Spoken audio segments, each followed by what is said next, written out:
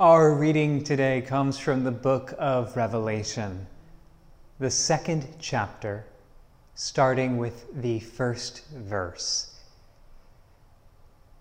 To the church in Ephesus, these are the words of him who holds the 7 stars in his right hand, who walked among the 7 golden lampstands. I know your works, your toil, and your patient endurance. I know that you cannot tolerate evildoers. You have tested those who claim to be apostles, but are not, and have found them to be false.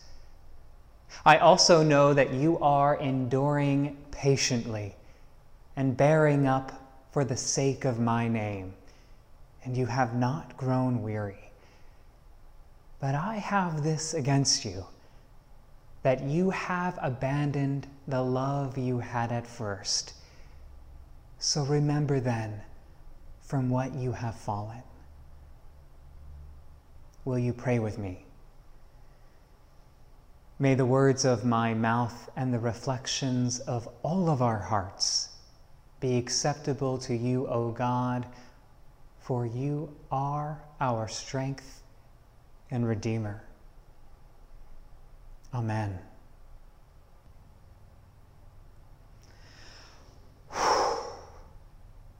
How are you? No, really, how are you right now? This has been a week. And I think it's important that we start out by saying that out loud. Is your heart still pounding like it's going to leap out of your chest? Have you had a solid, restful night's sleep yet? Is your stomach still filled with butterflies or tangled in knots? Is your mind blown? Is your heart broken? Have you been able to get through one task this week without checking the news, refreshing the feed, gripping your phone? This has been a week of clenching tension, holding breath, tossing and turning, sputtering out, and incredible uncertainty. In the days and hours before the last polls closed, buildings boarded up. The National Guard called out, the unknown feared. And we knew that we would not know the results on Tuesday evening. And still, nothing could have prepared us for the level of uncertainty and anxiety this past week brought. And as the results have trickled in, it seems those few things we thought, we hoped, were certain of, were in fact uncertain. We might have thought that the electoral results would be different, that it wouldn't be nearly as close as it had turned out. We might have convinced ourselves that our nation is not as divided as the results have shown. Uncertainty. I am still struck at this moment. This is an extraordinary time of questions without answers, anticipation with little relief. With a raging pandemic and a divided nation, we are living in a never-ending season of uncertainty. As much as we have adapted, and adapted well, this moment in history, the angst, the waiting, the holding of our breath, is painful. When will we see our loved ones again? Will our jobs survive this? Will school reopen or will it close? What does the next 2 months hold for our nation? Will the transfer of power be peaceful? Will the courts step in? We are drowning in the unknown. We can't see the road ahead of us. We can't imagine life on the other side of this moment. We mortals hate uncertainty, and it's not our fault. Our anxiety and discomfort are products of evolution. Anxious early humans who avoided uncertainty had a survival advantage. Those instincts are part of our DNA. Still, modern life has made it even harder to tolerate uncertainty. If you want the answer to any question in the world, just ask your device. If you want to know whether a restaurant will be good and comfortable, just head to your favorite search engine. If you wonder if that first date is worth your time, glance at their Facebook page, Instagram, or LinkedIn. We have very little patience, tolerance for life's uncertainties, and we become progressively more anxious when faced with the unknown. Theologian Richard Rohr describes this uncertain space, this liminal space, this way. It is when you have left the tired and true, but have not yet been able to replace it with anything else. It is when you are between your old comfort zone and any possible new answer. If you are not trained in how to hold anxiety, how to live with ambiguity, how to entrust and wait, you will run. Anything to flee this terrible cloud of unknowing. The people of God are no strangers to uncertainty. Our story is defined by crisis and ambiguity, and there have been plenty of chances to run.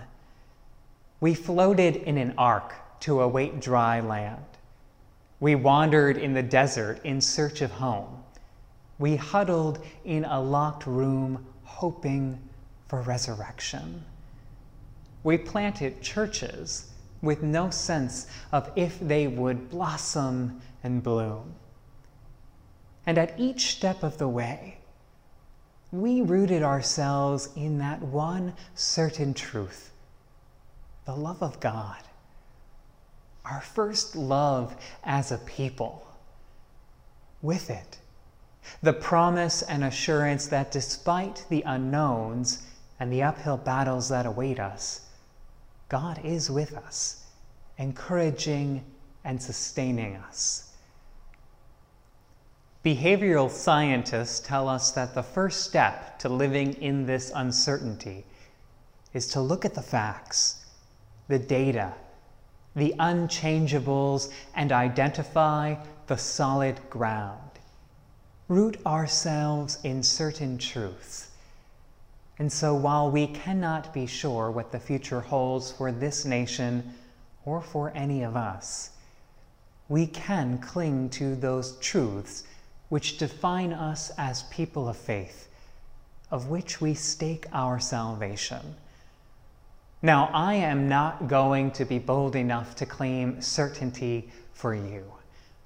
So let me tell you about my solid ground and the truth of which I am certain. I am certain that it is God who sits at the center of the universe, not a flag or a president or a branch of government, but God is sovereign. God is the creator and the whirler of the planets, the one who gives us breath and life and being, and the one to whom our trust is deserved. I am certain that humanity in all of its vibrancy is created in the image of God. That queer folks and black and brown folks and folks with different bodies and minds who speak many languages and love many ways, that you have been carefully, fearfully, wonderfully made, fashioned in the very image of our good God. And no court decision, no politician, no tweet, no vote, no slim majority will ever change that reality. And I am certain that whatever the results, however this ends, whatever awaits our nation and world in the future, our commitment to justice and mercy will remain the same. Old South Church, I am certain that we will love this world as God has loved us, sacrificially, practically, heroically if need be. We will feed the hungry, comfort the afflicted, and take our share in doing whatever it takes to honor the full dignity of every human being. We'll take to the streets if need be, especially if the well-being of the most vulnerable requires it. You see, the future is uncertain, and in some ways it always has been. But I am not without hope. For of all of my certainties, the one that comforts me, gives me courage, and steadies my heart the most is the certainty of you, of your commitment to justice, your love of one another, your willingness to keep growing in your discipleship, your hope that God is still at work in the world. And with that certainty, with the good assurance of you, I can face the unknown. Thanks be to God. Amen.